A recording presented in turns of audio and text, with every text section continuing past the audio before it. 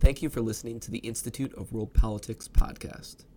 To learn more about our graduate programs in national security, international affairs, and intelligence, or to support our work in educating future leaders, please visit www.iwp.edu. All right, good afternoon. Thank you for watching this virtual lecture event hosted by the Institute of World Politics. For those of you who are new, IWP is the Graduate School of National Security and International Affairs. We have 5 master's degree programs, 18 certificates of study, and a new doctoral program. We also offer the opportunity to take a single course without having to pay an entire semester's worth of tuition cost. One can also audit such a course at a much less cost. If you're interested in learning more about us, please visit iwp.edu. This evening, we'll be hearing from Mr. Jason Atwell. Mr. Atwell is a specialist master and manager with Deloitte's Government and Public Sector Cyber Risk Advisory Practice and an intelligence officer in the U.S. Army Reserve. Over the last few years, he has served as a senior advisor to the CIOs of the U.S. House of Representatives, the Department of Health and Human Services, and the National Institutes of Health, helping to navigate the increasingly complex cyber threat environment.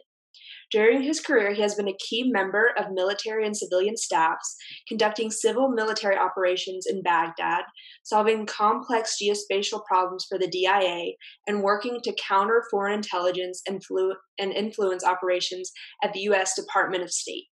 His education includes a master's degree in English literature from American University and a fellowship in cyber leadership from Yale.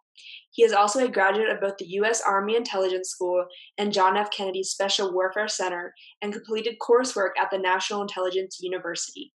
Mr. Atwell, welcome. The floor is yours. Thank you, and thanks to everybody for attending this, both here on Zoom and on Facebook.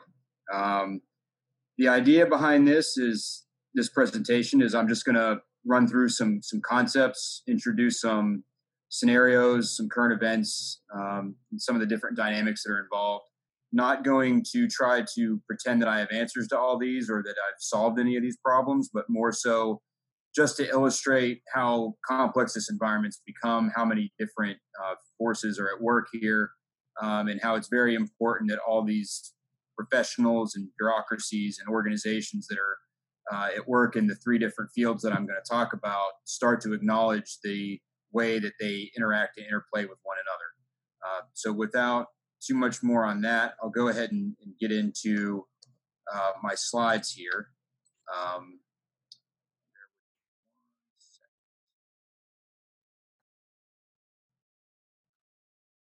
All right, so again, I'm going to talk about cyber intelligence and information today. For a lot of people, hopefully the overlap in the way that those interplay with one another are obvious, but the idea, and the biggest thing I want to get across is that this has become kind of a pet peeve, pet project of mine, trying to make sure that these different fields acknowledge one another, begin to take one another into account when they do planning, when they conduct operations, when they form strategies. There's a lot of different bureaucratic stovepipes in DC when it comes to these different things. And I think that's why you're starting to see more and more of this stuff in the media as far as a problem set that we're struggling to deal with. So what I'm going to talk about in broad strokes in terms of an agenda is what are the remaining boundaries, if there are even any at all, in the global information environment. That is the lines that exist or used to exist between information systems, infrastructure, information, and our own personal thought processes and the ways we make decisions. Also, how do we effectively counter cyber-enabled activities? Cyber is increasingly part of pretty much everything we do. And so treating it like it's its own special topic, like it needs its own special professional approach, and pretending that other agencies don't necessarily, have the tools or the methods and the means that they would need to interact with the cyber environment isn't doing us any favors. So, how can we solve some of these problems using our existing structures through better integration, better information sharing, et cetera? And then finally, one of the other really difficult things that's coming out of this is, when is there a critical mass or a tipping point when you have ongoing campaigns and confrontations, whether they be cyber, intelligence, or information oriented.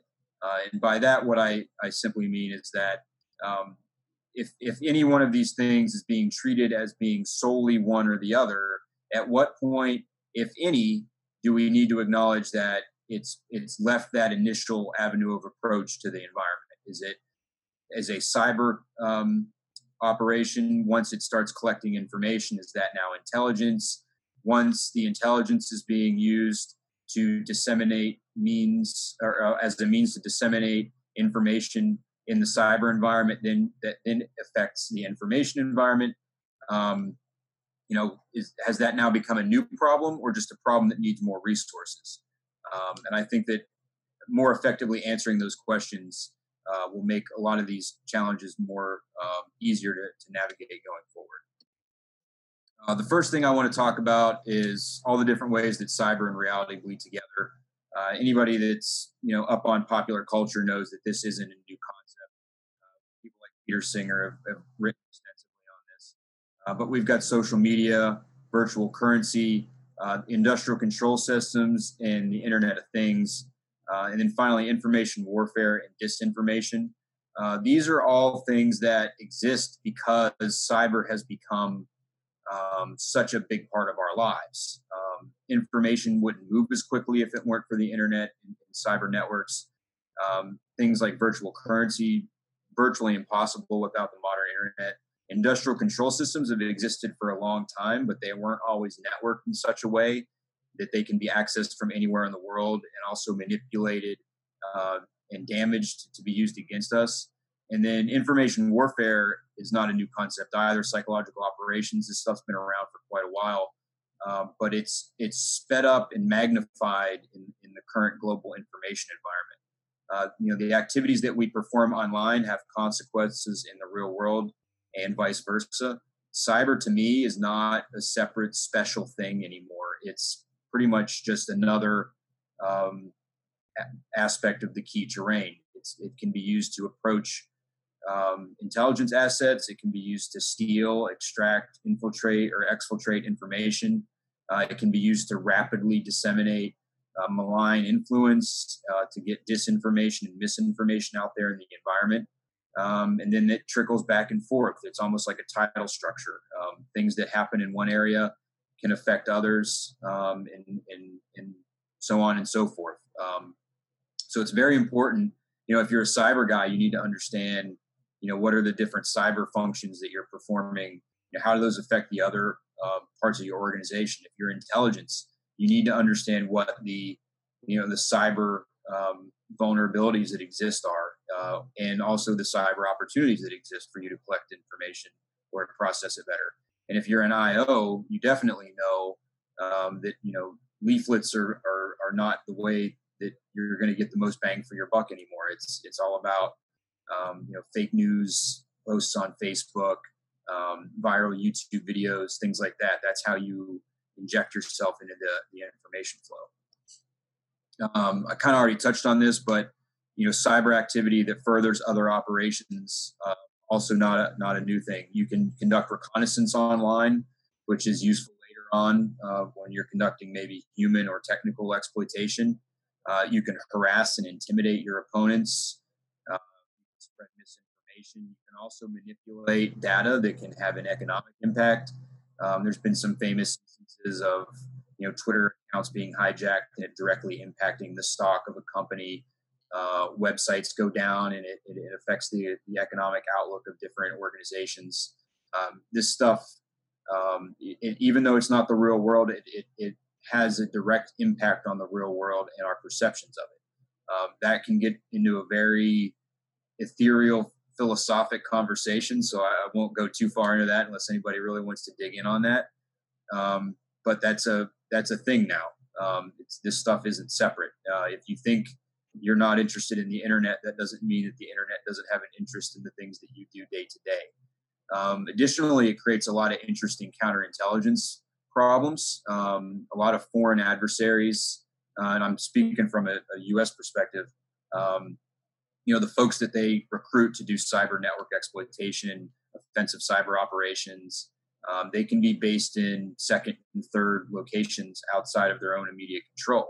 So some of these folks, they use the information they collect during the day as an intelligence operation. They might use that later on to do day trading or to sell proprietary information on the black market.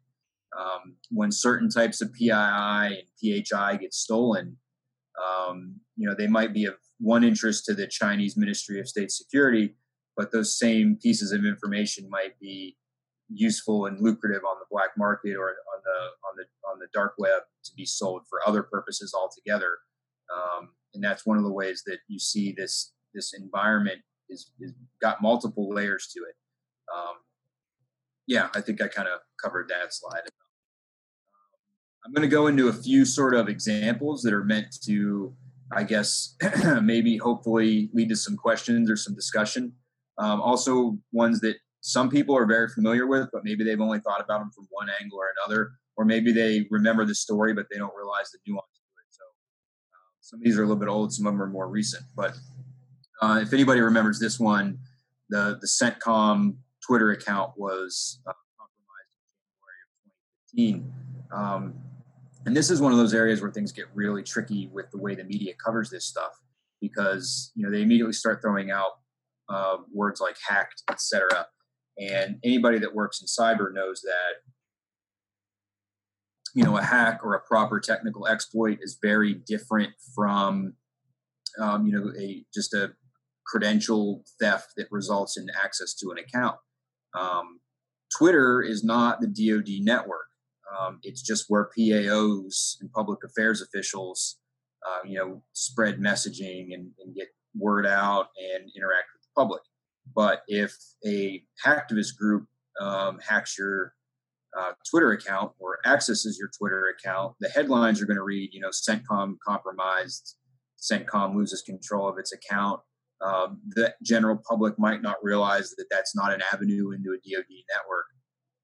Additionally, to complicate this even further,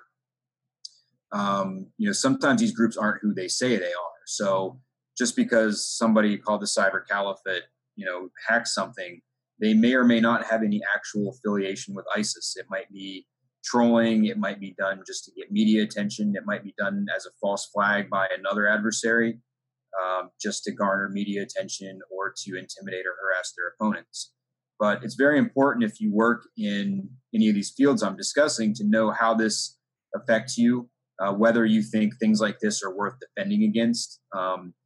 Does the PAO know how to leverage, cyber assets, counter intel?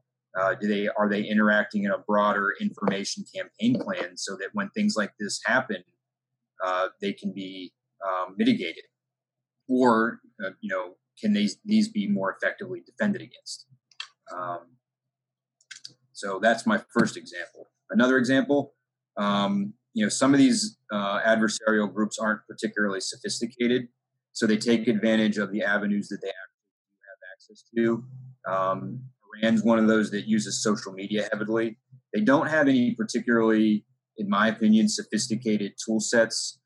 They're not known for any custom malware or anything like that, but the Iranians are extremely clever in how they use the internet otherwise to get access to information they need.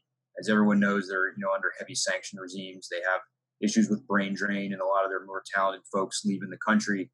So it's not something that they have any qualms about. Is going on Facebook, impersonating government officials or academics or media, and using that to social engineer folks into giving up information. Additionally, it benefits them because when an article like this comes out, they can immediately, these headlines immediately have a chilling effect on, expats who might have family back in Iran who don't want to run afoul of the regime. Folks that work in different fields dealing with Iran might not, they might be more careful on social media, which is good for them, but it also means they might be less outspoken if they're criticizing the regime, et cetera.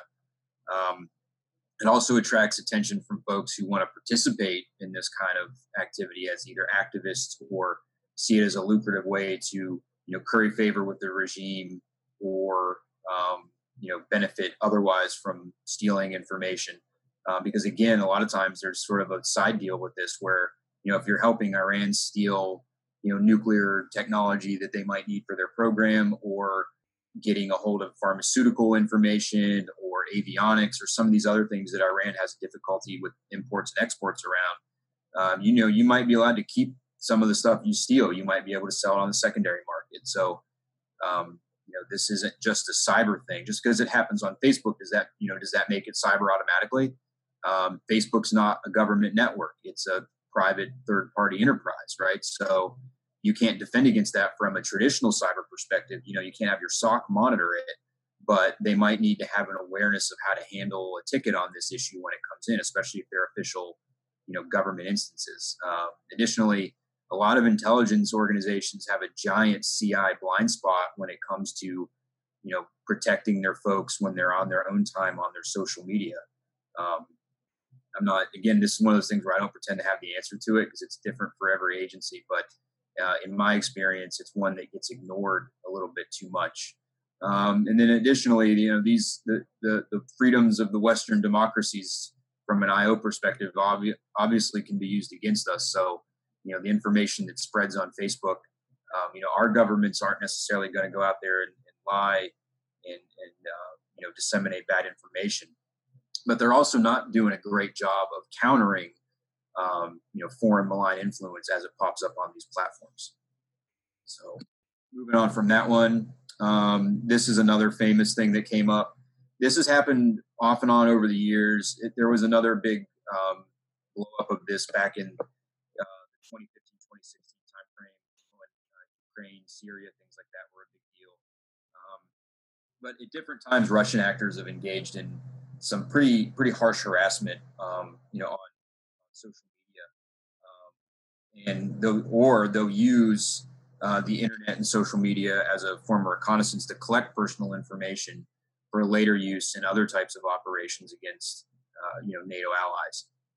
So again, is this a cyber problem because it's being done, on the internet through different types of reconnaissance and data collection? Is it an intelligence problem? Is it a personnel security problem? It's definitely got an IO aspect because then we see articles like the one that's on the screen right now where, this has a chilling effect. If you're the further east you get into the former Warsaw Pact, you might be less and less likely to take a confrontational stance with the Russians if you're worried about, the effect it might have on your family. You might not want to go into this kind of work. You might not want to be in the military of, one of these countries that patrols the Baltic and places like that. So, and what do you do if, from a cyber perspective too, if somebody feels like their home machine has been compromised? Well, it's not part of your network. You're not equipped to defend it. And in some cases, you don't even have a legal right to take any action. But is your organization postured in such a way that you're translating the best practices you use around the office to the way folks use the internet and social media and things like that at home? One more, this is a very recent one. We've probably all seen the headlines these days about China and the increasingly confrontational stance we're in with them over coronavirus. It's worth noting that at the same time, their propaganda is busy talking about how horribly we're handling the virus and how well they are and the different aid and the knowledge that they're spreading around the world to help everyone deal with this. At the same time, they're busy, exploiting and infiltrating our medical supply chain, looking at our research institutes such as the NIH, the WHO, other organizations like that, academic institutions, to try to harvest whatever information they can. So if we're so bad at handling this, why do they want to know so much about how we're handling it? Additionally, from the perspective of that article on the right from Science, this might be more of a human counter intel protection of proprietary information problem set. But all those scientists also had network access. So what do we know about the way they use their email accounts? What do we know about the controls that were in place to prevent data exfiltration? Among the information that they exchange with their Chinese colleagues while they were taking money from China. Was there stuff in there that'll be of use later if they want to exploit the network on their own? Also, this undermines public confidence in these institutions when these kind of articles are showing up in the media. So I think I covered all three cyber intel and information angles there. But if you're dealing with any one of these problems from one of those angles, it's important to keep in mind that there are aspects of that affect other areas, and they kind of compound themselves. And before you know it, this is a very difficult problem to deal with. So hopefully that triggers some thought there. I'm now going to transition a little bit more into some of the concepts in doctrine and the things that I think are also very important to keep in mind from that angle as well.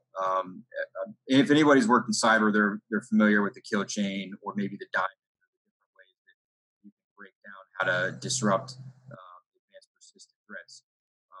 One thing that I find is kind of amazing to me is how often you go into an organization and they'll have one of these models fully implemented in their SOC, but they will not acknowledge the fact that there are things that happen before this kill chain and after this kill chain, which might need to involve other parts of the organization. So, what happens before you see actual cyber reconnaissance is you might be seeing open source reconnaissance, physical reconnaissance of facilities, things like old school dumpster diving and stuff like that.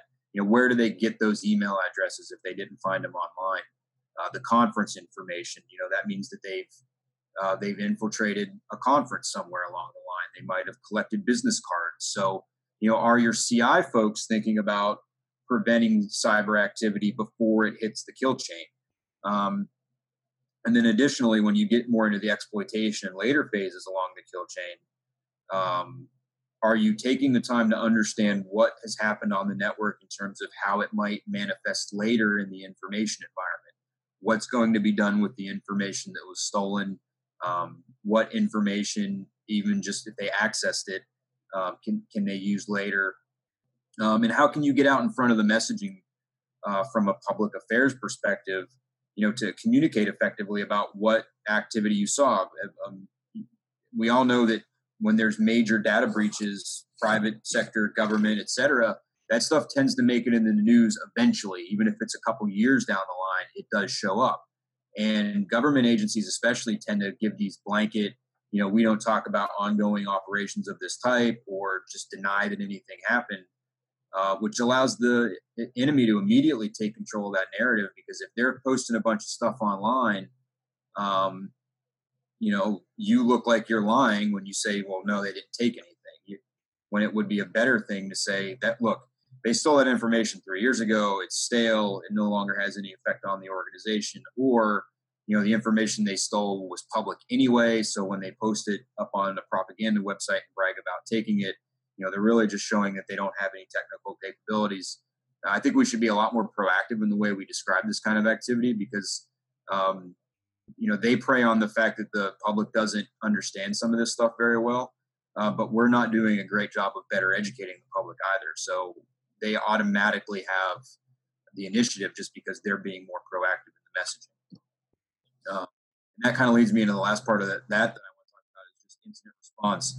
A lot of organizations have very intricate cyber incident response plans, but they don't take into consideration some of the other folks that might want to be involved. Just like I just said with the kill chain, are your security folks involved? Your physical security folks, your counter intel people, are senior executives being given the information they need throughout the cyber incident to make sure that they're prepared for the intelligence and information components of what might be going on the network.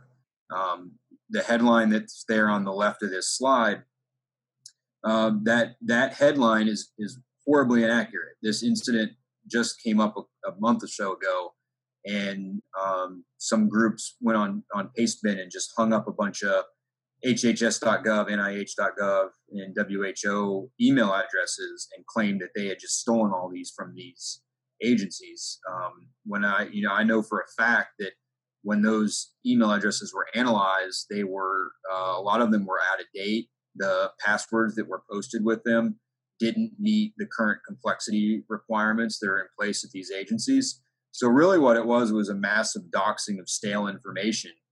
But because all these agencies essentially gave we will not confirm or deny this activity response, the hacktivist groups that posted this stuff, their narrative essentially stood, which was that they stole all this stuff, and the government did a horrible job of educating the public and their own senior executives as to how much of a threat this really wasn't.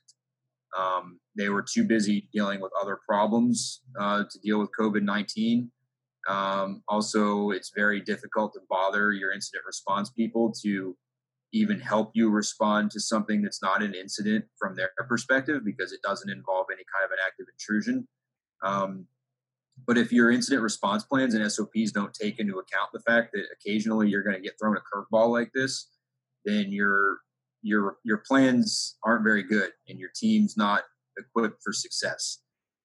So that's, to me, a very important thing to think about, because your cyber incident response is not just about engineering problems. It's not just about plugging holes in the firewall or cleaning up machines that have infections. It's also about keeping your own employees confident in the network and about making sure that the public has trust in the integrity of the information on government networks. So that's it for that. This is one that I won't dwell on too long, but the maturity of cyberspace and the global of information environment is obviously very advanced at this point. This stuff isn't new, but you can see from the grayscale sort of old school PowerPoint graphic there that I stole from military doctrine that I found online.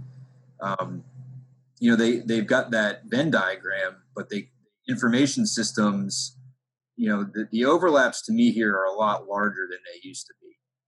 Also, all those different entities that are out there in the environmental cloud around the Venn diagram, well, they all conduct their operations on information systems now.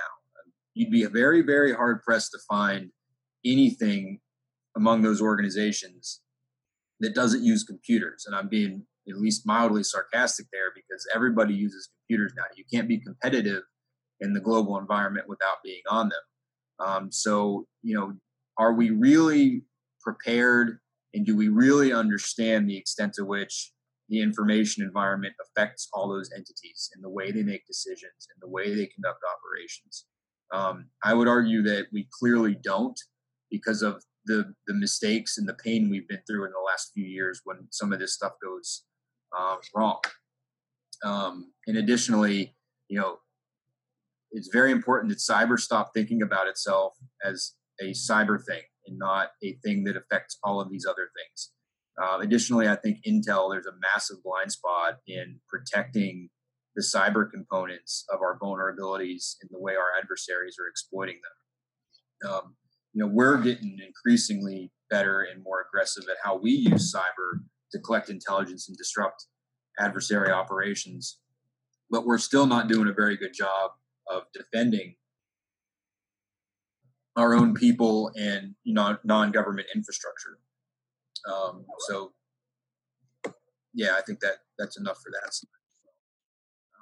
This one, just very briefly, I think a lot of our doctrine around how we do information operations is very, very tactically oriented.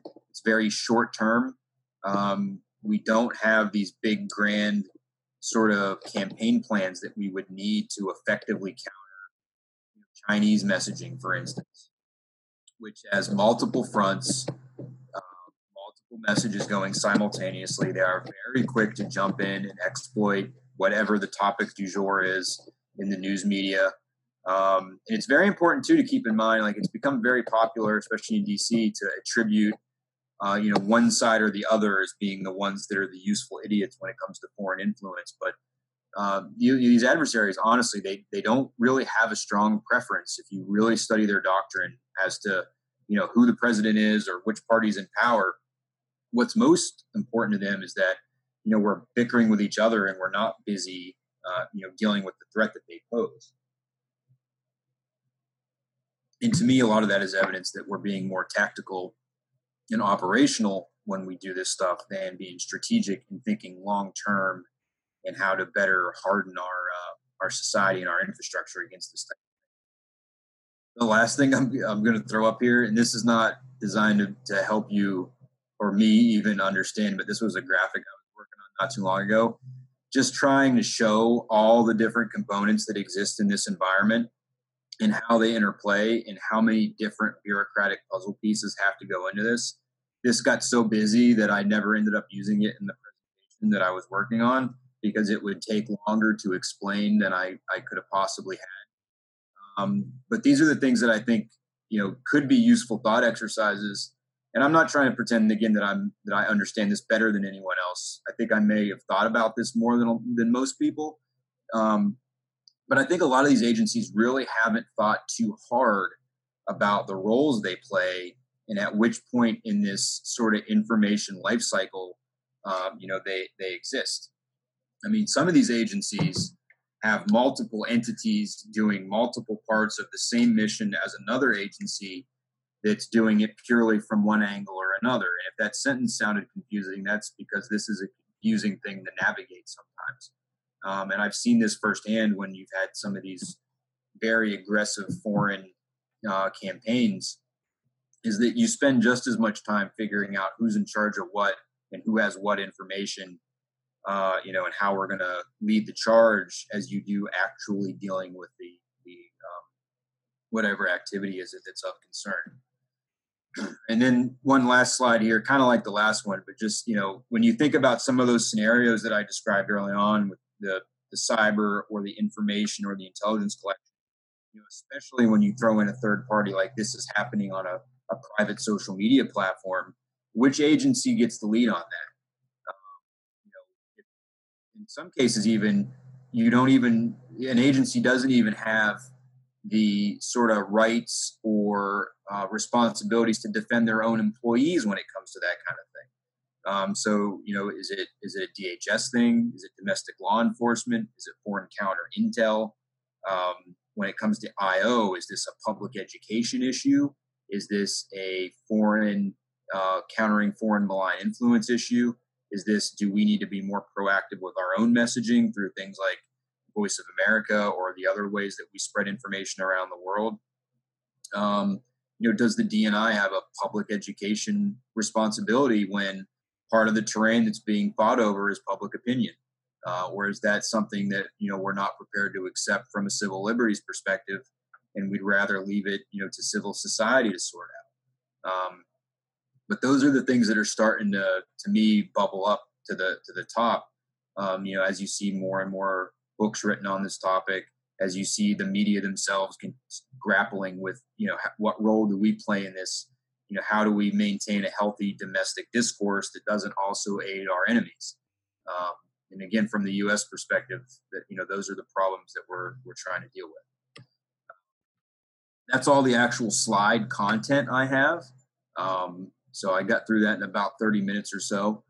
But hopefully there are some questions and discussion that can be had based on all that. But I appreciate, even if you're not going to ask any questions or that was all you just wanted to listen in, thanks for your attention. And I'll cede it back to the moderator now so we can do hopefully some Q&A. Yeah, so we'll transition to a Q&A. So if you have a question for Mr. Atwell, please feel free to comment in the Q&A portal.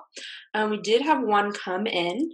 The question is, what are your thoughts on our national grid's vulnerability to cyber EMP attack? And what protections measures can we realistically implement to mitigate that vulnerability? So I'm definitely not an expert on EMP. I mean, I'm aware of the concept. I know that there's been a lot of discussion as to exactly how realistic of a threat that is. I know that's one of those things that, people do tend to, I've seen it dismissed as a conspiracy theory or some crazy thing that's out there. But I don't think that that's the way to deal with it. I also don't think that necessarily, the sky is falling, scare the crap out of everybody technique doesn't work with anything. You find, even look at we're dealing with right now with public trust in the coronavirus. The worst predictions don't come through. So now you got to deal with the extent to which people will listen to you in the future. But, EMP is one of those things that, because we've become so reliant on cyber infrastructure, how do we deal with, how would we deal with it if we did have to make these quick decisions or counter foreign influence if we don't have the media life cycle that we have now? Vice versa, would they take down our network if they know they then can't steal our information or they can't spread mis and disinformation? So it's unfortunately, my answer to that, the bottom line answer to that for me is just that it probably hasn't been thought about as much as it should. And I'm sure there's a lot of one agency thinking this is somebody else's problem, or we've hardened our network, so there's no need for a whole of government solution to that. So I tap danced around on that question a little bit, but that's, in my opinion, it's just another one of those things that we probably don't know enough about how we would handle it to even have an answer to that from a whole of government perspective. And not to draw out my answer too long on that one, but that's one thing that is missing a lot with a lot of these things I'm talking about, is the lack of a whole of government approach that also leverages, civil society and the private sector to deal with this in a creative way. We tend not to deal with this stuff until it's already become such a big problem that it's too late. So, but good question. I wish I knew. I don't know as much about EMPs as some other folks. Okay, we have another question here. If there is a policy vacuum between Title 10 and Title 50 authorities, can a letter of marque be utilized to empower an operator in the gray zone activities you discussed? That's an interesting one, especially from a U.S. perspective, because of all the different laws and jurisdictions that are involved there.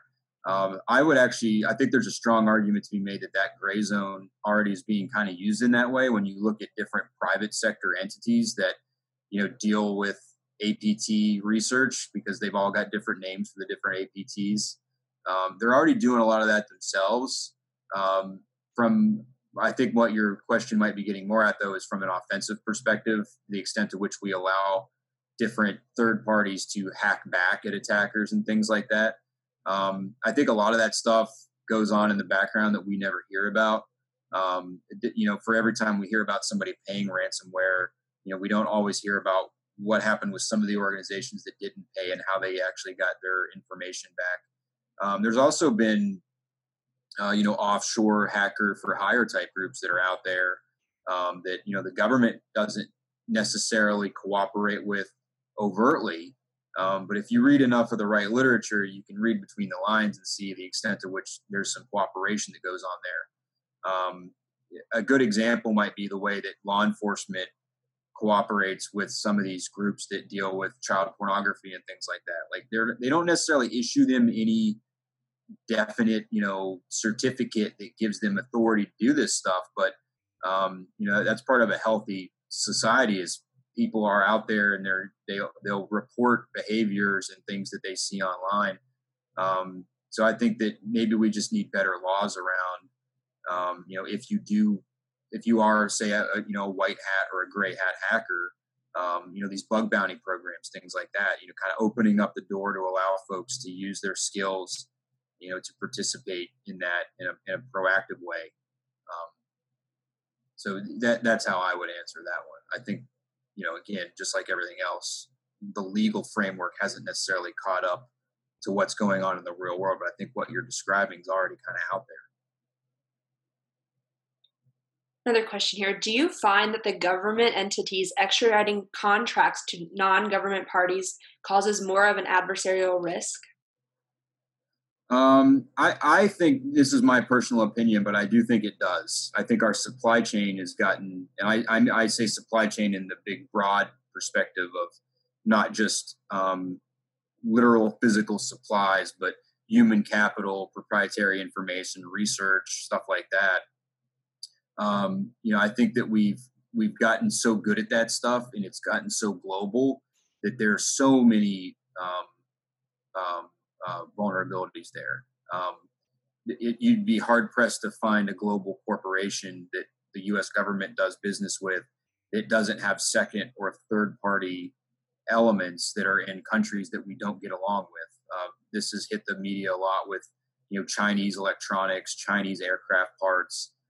So yeah, I think there's a lot of vulnerabilities that are there. Additionally, from a cyber perspective, when you're doing business with those folks, you trust them with a certain level of access to your networks, even if it's just that they're able to send emails back and forth with attachments and things like that. So, if they're conducting business on a network in a country where there's heavy government surveillance, you have to assume a certain level of what you're putting out there is getting read by your adversaries or read by your competitors in another place.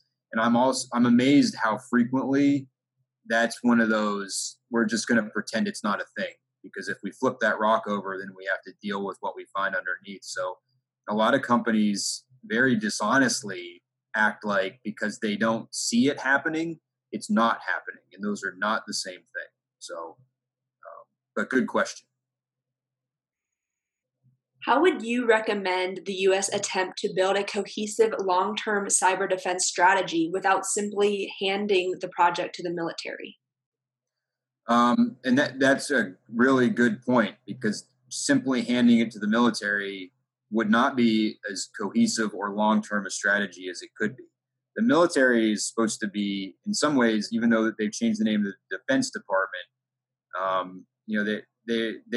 we tend to ask them to be more aggressive and out front, when in theory they should be more reactive and contingency based.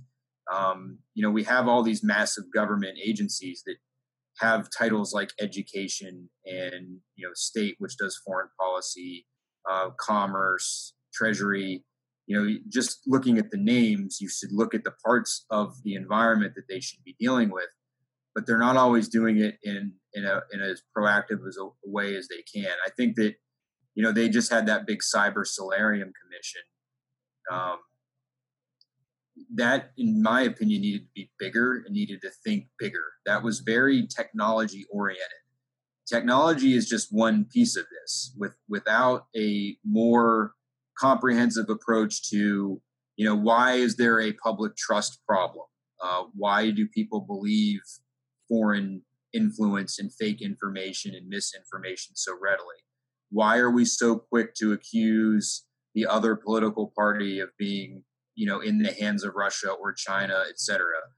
We've gotten so far behind the curve on some of this stuff because, we don't have as healthy of a civil society as we could have. And that's not to say that no other countries have that problem. It's just that because of the position that we occupy in the global economy and the fact that we're at the center of the global information environment means that we're the biggest, we're the biggest spreader of information, but we're also the biggest target and sponge of information. So, I really think that it would take sort of a executive national security council type coordinating body that can really knock heads together and force, through like a deputies meeting type forum, all these different agencies to really think hard about, even things like procurement. Is it taking into account our needs for protecting the supply chain, for protecting information? When we hire, to go back to the other question, like when we hire companies, are we making sure that they're not then immediately farming out to subcontractors things that we need to have protected? So many security clearances in this town, there's still not enough cleared people to do some of the work that needs done. So then you end up with, coding and in secondary type functions that are being performed by, companies that outsource globally. So that's a serious issue. So, I wish I had the time and the energy to write that massive document that needs to be written, but there needs to be sort of a whole of government approach to this that identifies clear lanes. Objectives is another thing. We don't always think about strategic level long-term objectives. We think very quickly about how do we win this thing now?